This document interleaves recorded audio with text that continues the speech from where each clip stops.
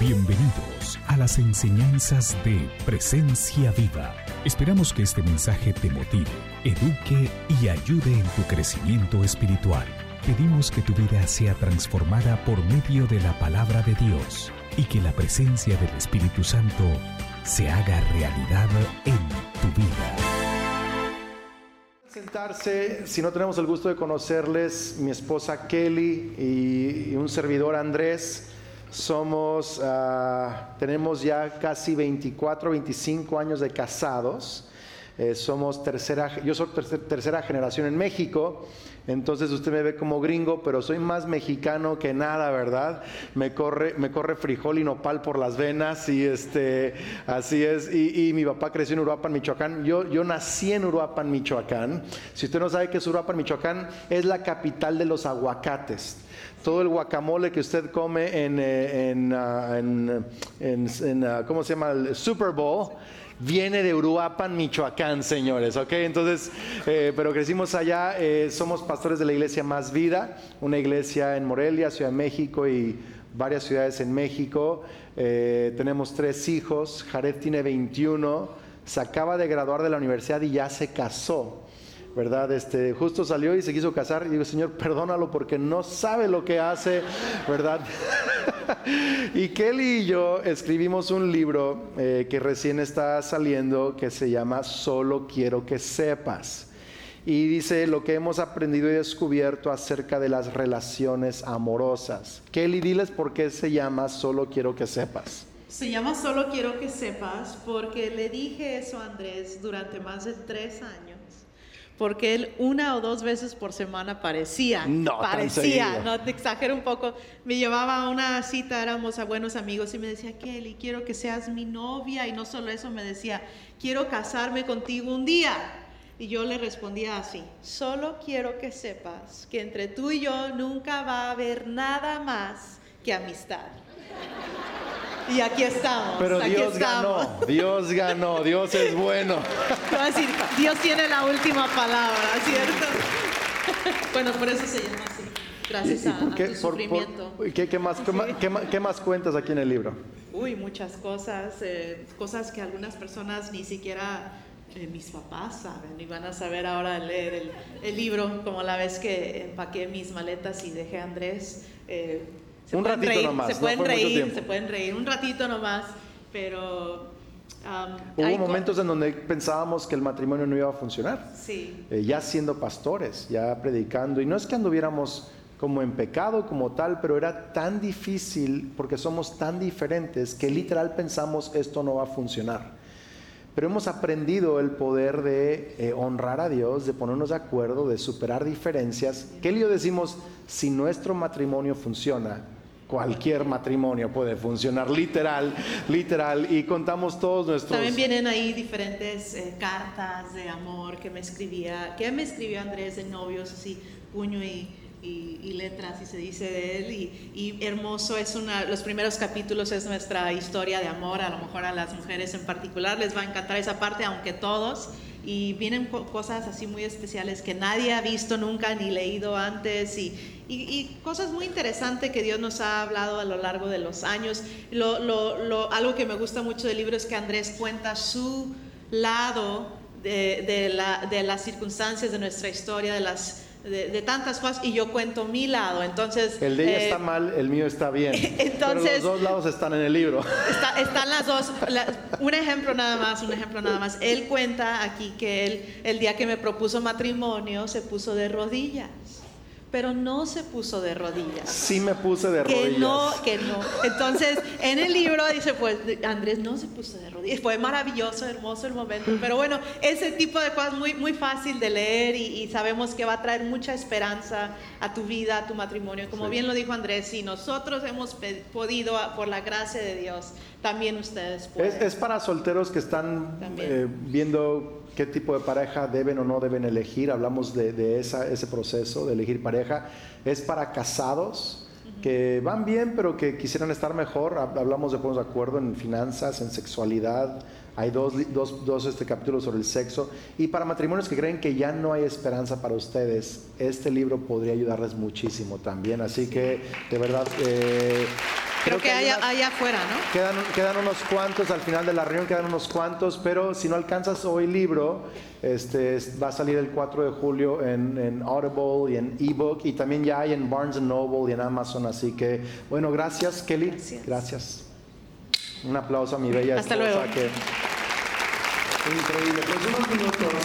Sabe que hace unas semanas estábamos grabando la versión del audiolibro.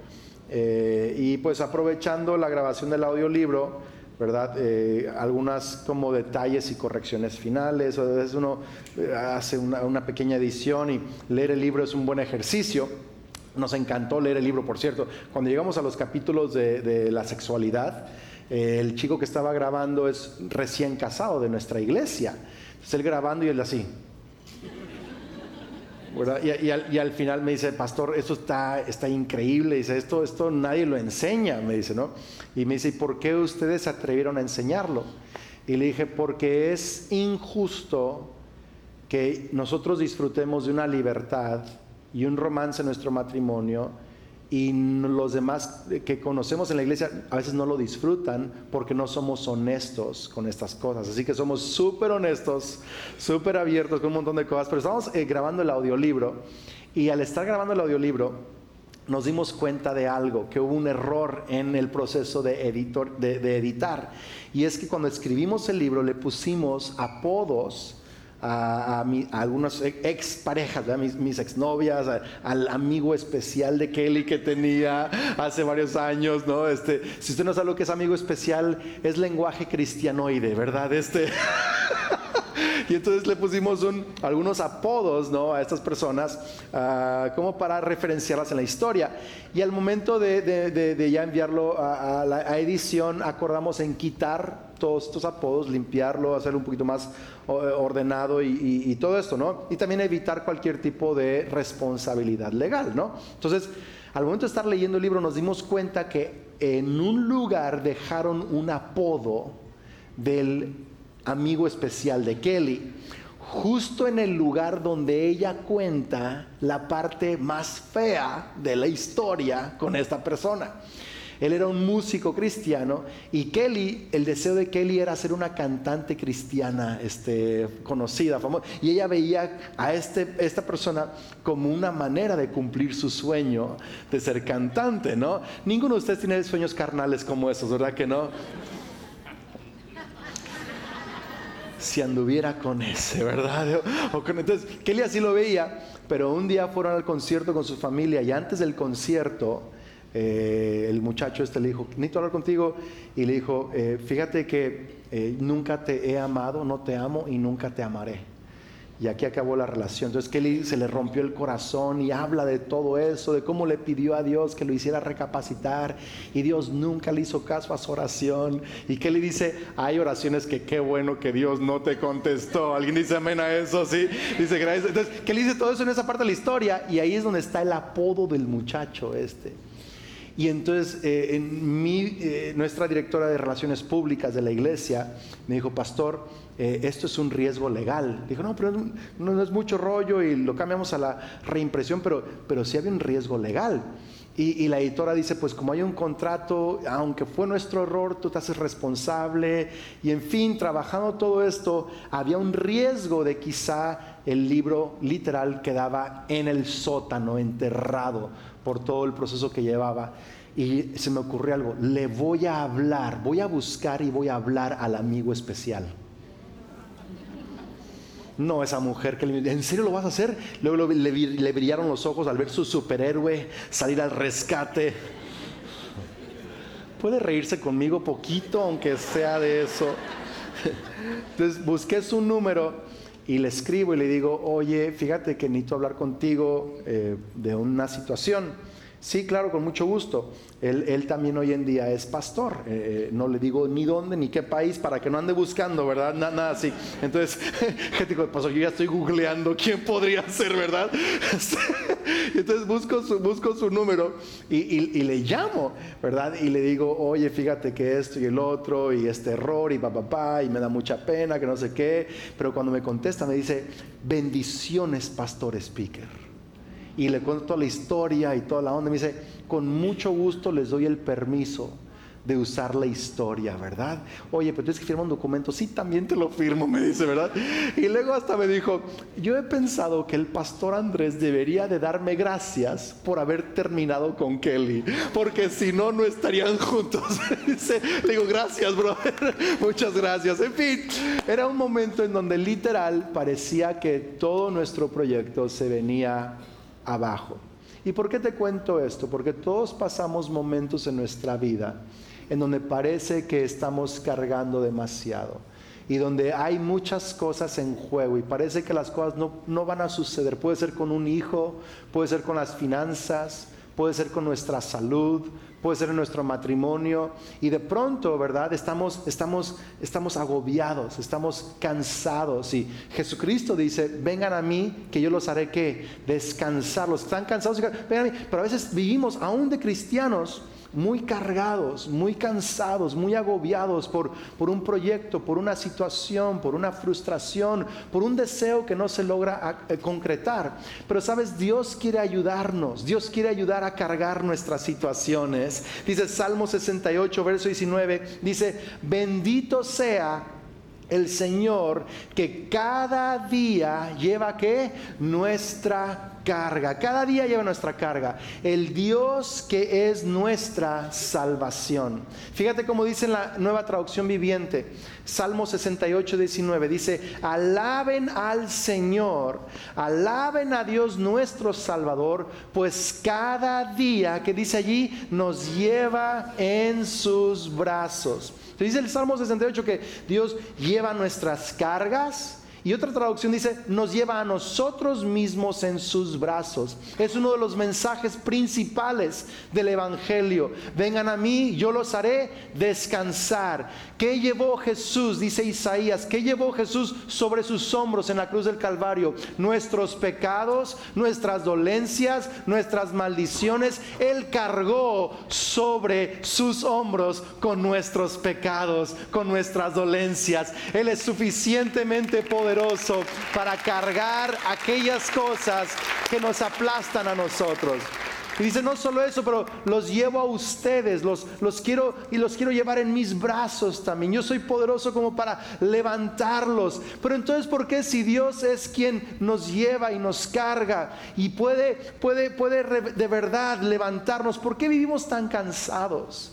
¿Por qué vivimos tan agobiados a veces, tan frustrados? ¿Por qué cosas nos roban la paz constantemente? ¿Sabes? En una relación, el más fuerte es el que carga al más débil. En una familia, en la casa, cuando mi esposa llega con las cosas del súper y hay que cargar las cosas pesadas, a veces va la señora a Costco. Dios me libre cuando va a Costco, estoy orando en lenguas, ¿verdad? Y va a Costco y regresa de Costco. ¿Y quién cree que carga las cosas pesadas de Costco? Mi hijo Lucas. Él es el más fuerte ahorita de la familia, va al gimnasio, le encanta cargar pesos y todo eso. Así que tú llevas las cosas pesadas, mano. Pero cuando eran niños, los hijos, ¿verdad?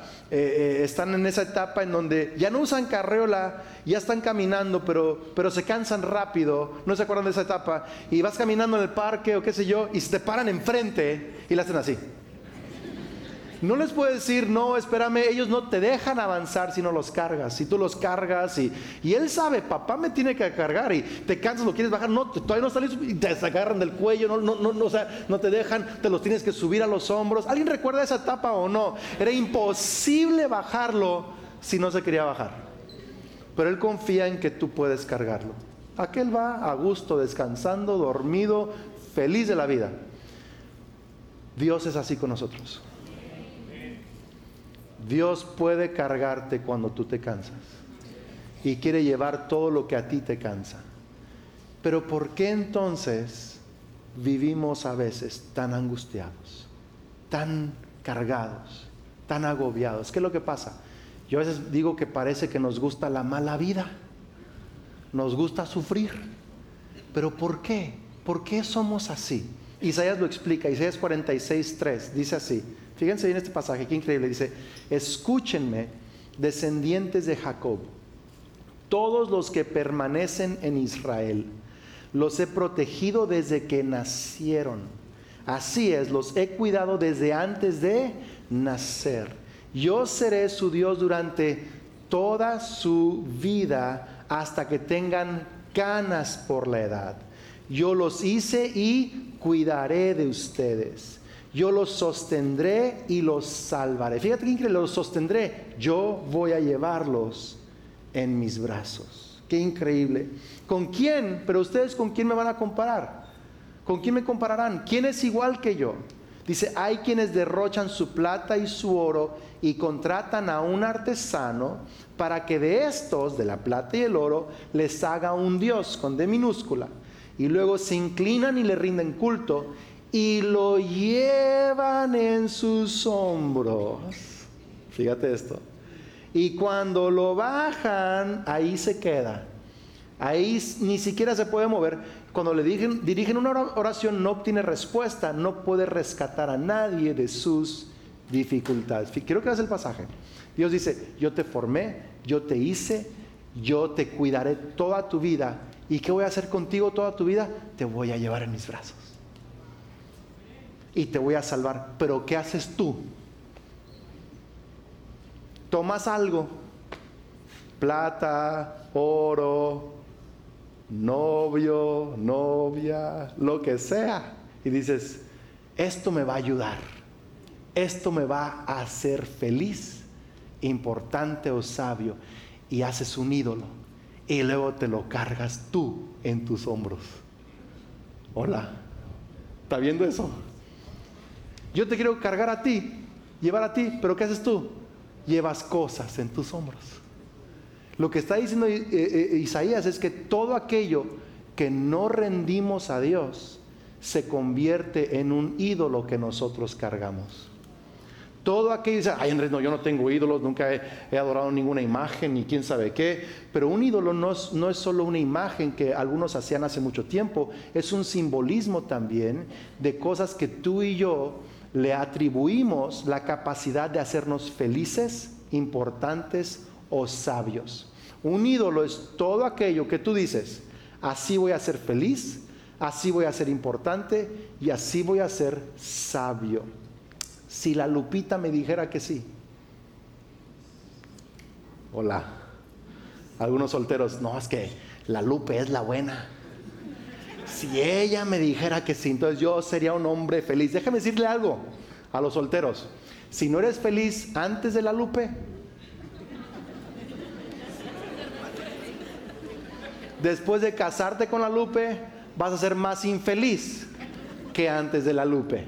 Porque un matrimonio no te hace feliz, te da momentos de alegría, pero no te hace feliz. Un matrimonio solo revela qué tan feliz o infeliz eres. Solo Dios hace al hombre feliz. La vida es nada, todo se acaba. Solo Dios hace al hombre feliz. Pero tienes que rendir, porque si no lo rindes, entonces tú estás cargando con eso. Te agobia porque tienes que tenerlo, porque es lo que te va a hacer a ti feliz o importante o sabio. Eso es un ídolo. El trabajo puede ser nuestro ídolo. Las finanzas pueden ser nuestro ídolo. Una relación.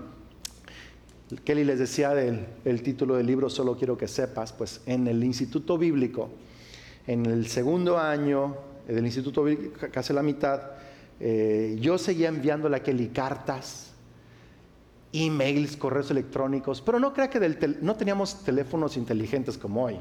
Era una maquinota así y apenas el internet funcionaba. Tú lo conectabas al teléfono, ¿alguien se acuerda de eso o no? Y la cosa se marcaba y lo exorcizaba demonios esa cosa, y impresionante, y luego por fin se conectaba al internet. ¿Alguien recuerda esos tiempos o no? Revelaron su edad ahorita todos ustedes, ¿verdad? Pero entonces yo le enviaba correos electrónicos y la mujer casi nunca me contestaba, etcétera. Siempre me mandaba a volar, solo quiero que sepas que estoy yo, nada. Un enero, en un tiempo de oración, yo estaba orando en la semana de oración de la escuela, pidiéndole, Señor, Kelly, tú cámbiale su corazón, revélale, Señor, ¿verdad? ¿Quién es el bueno para ella? Y ahuyéntale los buitres en el nombre de Cristo, ¿verdad? Y estaba así orando toda la onda, ¿sabes? Y sentí que Dios me dijo, Andrés, quiero hoy que sueltes el sueño de casarte con Kelly, que me la entregues. No le escribas, no le llames, no la busques, es más, ni ores por ella. Sí, Señor, pero nada, suéltala. Fue muy complicado, la solté, fue un tema de mucho quebranto, mucho dolor, y lo entregué a Dios. Al día siguiente, tras toda una semana de oración, yo haría lo que todo joven de 20, 21 años haría después de que soltó a la persona con la que quiere casarse, y es buscar a la próxima candidata. Señor, dame revelación. ¿Cuál de estas que está aquí es la que tú quieres para mí, verdad? Y Dios, ese día otra vez me dijo: Andrés, quiero que sueltes por completo el sueño de casarte. Quiero que entregues esa área de tu vida a mí. ¿Qué tal si quiero usarte como el apóstol Pablo y que en tu soltería me sirvas? No, yo me enojé. Le dije: Dios, no se vale. Yo ya le había entregado a Dios mi carrera. Yo quería ser economista y quería ser piloto y economista, y le había entregado esos sueños a Dios. Yo quería vivir en cierta ciudad, y Dios me había cambiado el plan. Ahora iba a ser misionero a donde Él me dijera. Incluso le había dicho: si quieres, envíame a Andorra, que es un paisito que casi nadie sabe que existe ahí por España, ¿verdad? Y lo que fuera. Pero ahora me quieres quitar el casarme. No, ahí sí ya te pasaste, te fuiste demasiado. Y Dios me insistió varios días. Por fin pude entregarle eso a Dios. Literal fue como, honestamente se sintió como una muerte, una verdadera muerte. Morir a algo que tienes, es más bien, morir a algo que podrías tener, es tan duro a veces como morir a algo que ya tienes. Y se sintió como una muerte profunda. Pero al día siguiente experimenté resurrección. Era como que encontré una libertad. Ahora no tenía que impresionar a nadie. No tenía este peso de quedar bien, o de tener una reputación, o de andar buscando pareja, porque ya el apóstol Pablo y yo íbamos a ser cuates. Es como que ya puedo ser libre de la expectativa, de la opinión, porque ya no estoy buscando eso para mí. Y ahora es como que de pronto la voz del Espíritu Santo se activó en mi vida. Literal, yo les decía de esa unción profética, ahí empezó a activarse eso. Ahí es donde empecé a descubrir la palabra de Dios y la guianza, una amistad con Dios extraordinaria. Literal, me reencontré a mí mismo. Encontré lo que es ser feliz, importante y sabio, sin tener lo que este mundo dice que tienes que tener para ser feliz, importante o sabio. Solo Dios es nuestra felicidad, nuestra importancia y nuestra sabiduría. Solo Dios es nuestra felicidad, nuestra importancia y nuestra sabiduría. Y yo entendí esto, que todo lo que no entregas en manos de Dios, aun cuando es una buena persona como Kelly, que podría ser una gran esposa, si no lo entregas en manos de Dios, se convierte en un ídolo que te puede destruir. Sabes que a los 4 meses me llamaron ahí al pasillo del edificio donde vivíamos. Eran varias habitaciones y el edificio de los hombres, ¿no? Y había un teléfono por piso. No había celulares, entonces me gritan de pronto: Andrés, te están llamando al teléfono, en el pasillo. Y yo así de: ¿quién es? Una tal Kelly.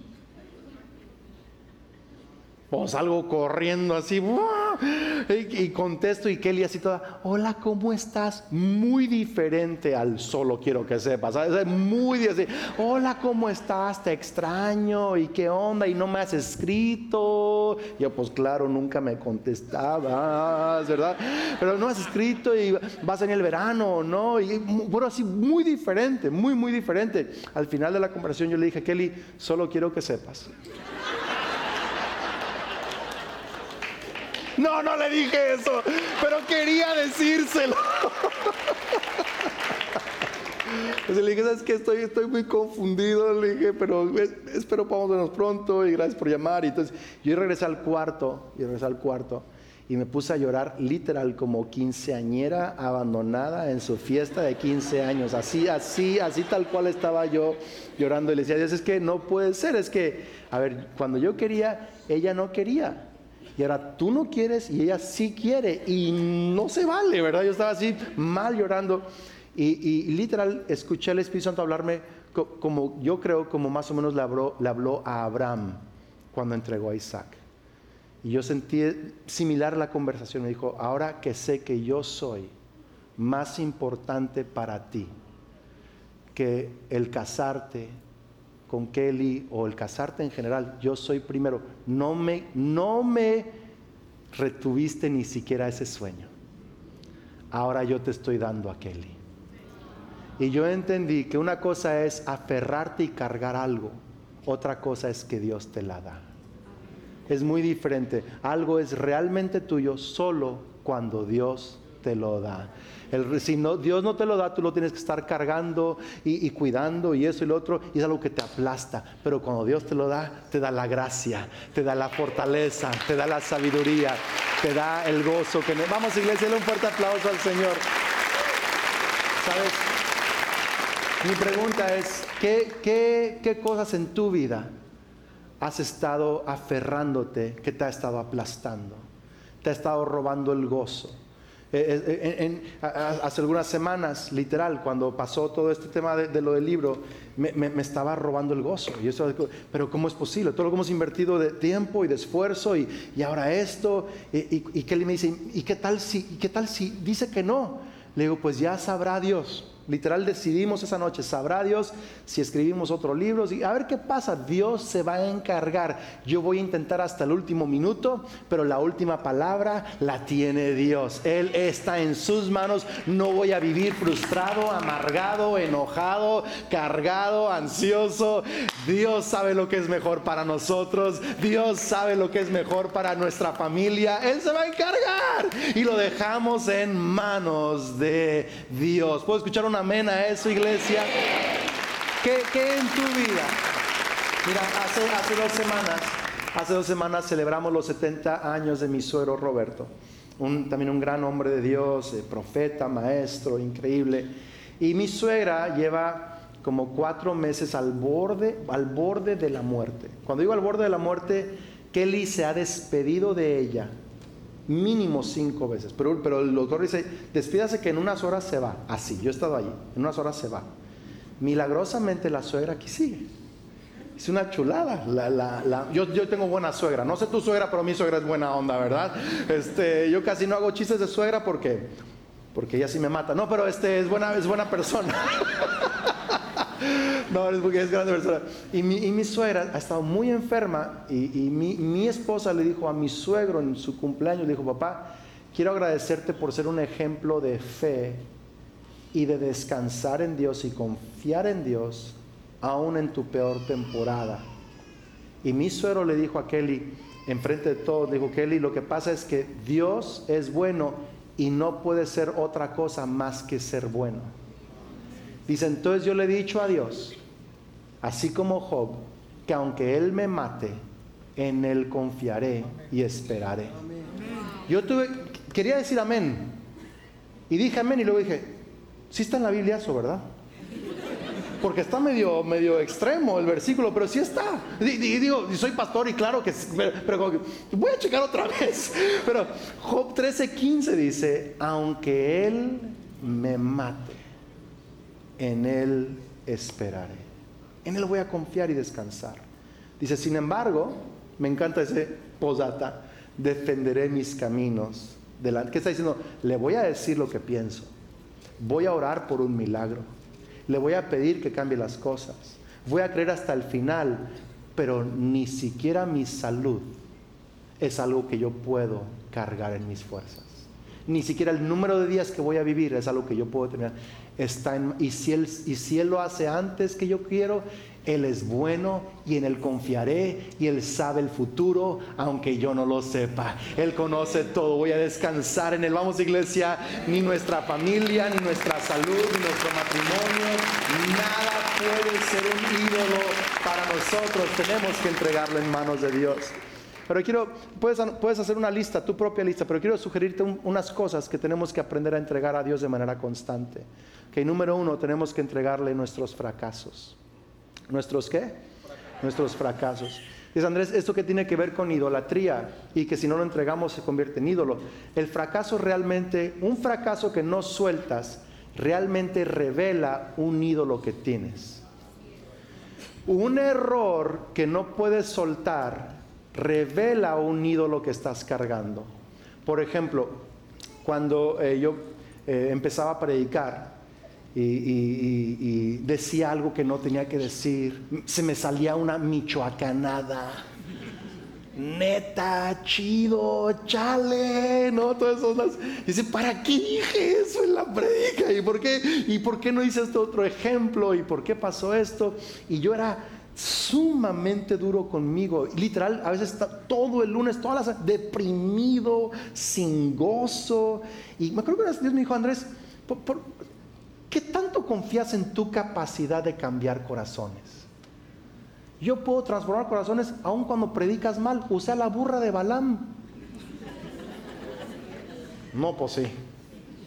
Entonces voy a seguir siendo excelente y aprendiendo de mis errores, pero ya no voy a aferrarme a mi capacidad de predicador para cambiar vidas. Es una idolatría que yo tenía. Solo Dios puede cambiar corazones. No soltar un error usualmente revela un ídolo que estás cargando. Hoy en el Día del Padre, no sé cuántos padres hay acá el día de hoy. ¿Cuántos han cometido errores como papás? ¿Cuántos más de lo que pensaron que iban a cometer? ¿A poco no les ha pasado que, hijo, yo pensé que iba a ser mejor papá? ¿Y por qué soy así? Hace unos años yo me di cuenta que yo estaba teniendo actitudes con mis hijos que estaban hiriéndolos mucho. Con mi hijo mayor en particular. Y hace como un año, él ya es adulto y ahorita ya se casó, pero hace un año incluso ya de adulto tuvimos unas fricciones muy fuertes. Es más, era muy difícil comer juntos en la misma mesa a veces, porque yo soy perfeccionista y yo me estresaba de cómo sostenía los cubiertos, cómo es que el hijo de un speaker coma así. Agarra el tenedor así. Y cuando usted vaya a un palacio con un rey a comer, es hijo de Andrés Spyker tragando así. Yo me estresaba mucho. Y Kelly me dijo, Andrés, si tú vuelves a corregirle cómo come tu hijo, yo no como contigo otra vez en la mesa. Le digo, Kelly, pero ¿cómo va a aprender? Me dijo, ya lo que le enseñaste. Y lo que no. Y lo que le tocará a su esposa corregir. No te preocupes. Mujer sabia, ¿verdad? ¿Quién la encontrará, no? Entonces, la verdad es que esa y otras cosas habían llegado a unas. Por eso todo está en el libro. Pues si quieres saber más chismes, tenemos muchos chismes. ¿Qué más cosas? Ok, pero literal. Raza, qué chismosos somos, ¿verdad? Nos encanta esa onda. Pero mire, literal hace un año apenas, yo estaba tan deprimido porque yo veía la relación con Jared que se había distanciado. Y yo así de que se me va a casar y él y yo no estamos bien. Y yo literal tuve este pensamiento, arruinaste tu oportunidad de ser un buen papá. Así lo sentí. Arruinaste tu oportunidad de ser un buen papá. Y yo se lo llevé al Señor y sentí que Dios me dijo, Andrés, yo puedo darte una gran temporada si entregas esto, si te humillas y entregas esto. Se lo entregué a Dios, le pedí perdón a Jared, tuvimos un tiempo de humillarnos el uno con el otro. Gracias a Dios hoy tenemos la mejor relación que hemos tenido en toda nuestra vida juntos. Extraordinario. Me llama y me pide consejos, me busca, me dice eres mi héroe. O sea, es una cosa extraordinaria. ¿Por qué? Porque si sueltas un fracaso, Dios puede restaurarte y hacer algo extraordinario. No cargues con eso, déjaselo en manos de Dios. No importa si pasa una semana, un año, 5 años. Aún el fracaso que tú crees que es imposible que Dios pueda usar o redimir, escúchame, Dios puede restaurarte de cualquier fracaso y error. La segunda cosa que tenemos que entregar son nuestros logros y nuestros éxitos. Alguien diga éxitos. ¿Sabes que un éxito, déjalo digo así, un éxito pasado o una obsesión por un éxito futuro te limitan de obtener verdaderos éxitos? Lo digo otra vez, aferrarte a un éxito pasado o aferrarte al sueño de un éxito en tu futuro te limita de lograr nuevos éxitos. Hace varios años compuse una canción, salió literal por inspiración de Dios, Te doy gloria. No sé si alguien lo ha escuchado. Te doy gloria, gloria, te doy gloria, gloria. Se la escribí yo. Si usted no sabía, ¿verdad? Por ahí usted no sabía. La tradujeron al japonés, al chino, al alemán, al francés, en todos los idiomas está traducida. Y hay un montón de amigos que me deben regalías. Pues ya se las sembré. Un día yo estaba frustrado, ¿por qué no me han pagado regalías de esto y lo otro? Y Dios me dijo, ¿quién te dio la canción? Le dije, no, pues tú. ¿Me vas a pagar a mí las regalías o qué? Le dije, no, señor, está bien, ahí muere todo, ahí quedamos tablas, ¿verdad? Los perdono, no pasa nada, ¿verdad? Y literal se la ofrendé a Dios de esa manera. Pero el punto es que Timothy Keller dice esto: si tu identidad está en tu trabajo, tus éxitos se te irán a la cabeza y tus fracasos al corazón. Si tu identidad está en un éxito de una canción, de un trabajo, de un esto, cuando te vaya bien, es qué bueno soy. Y cuando te va mal, ay, qué fracasado soy. Porque tu identidad estaba en tu trabajo y no en Cristo. ¿Tiene sentido esto, iglesia? Entonces, yo me di cuenta que después de ese éxito de la canción, yo no podía escribir más canciones. Te voy a decir por qué. Porque yo quería escribir el próximo éxito.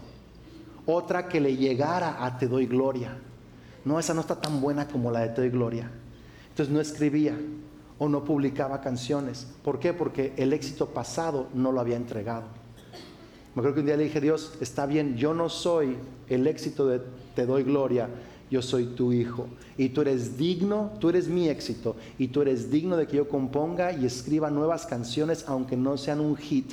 Tú mereces toda mi alabanza, toda mi adoración, mis poemas, mis melodías. Tú eres digno de eso, aunque no lleguen a tener ningún éxito. Tú eres digno. ¿Y sabes qué?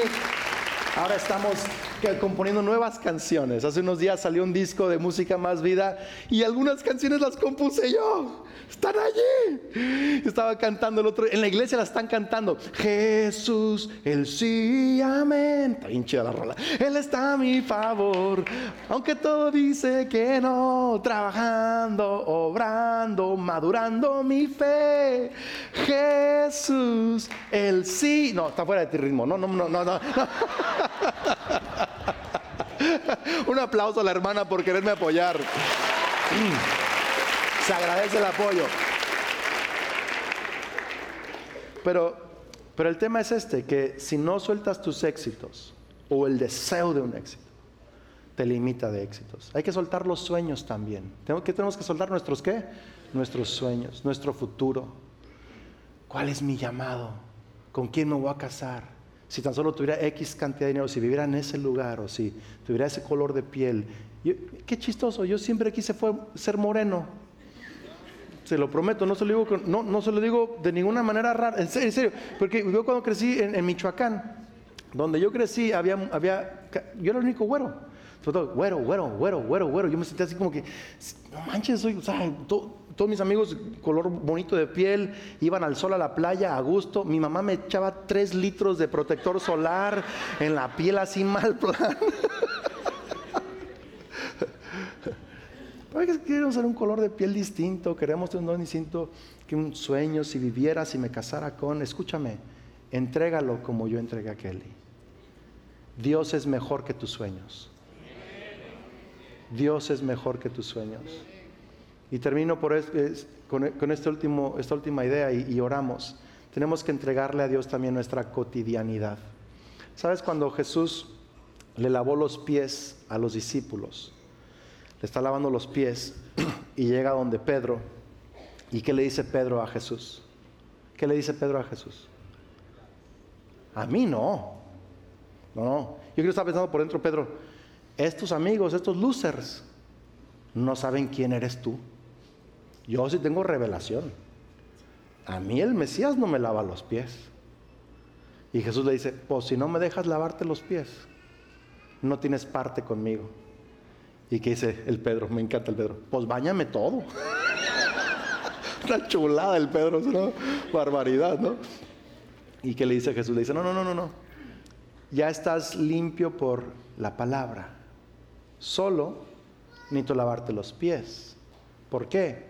Porque a los pies, ¿qué se les pegaba con los zapatos abiertos con que caminaban? Lo del día.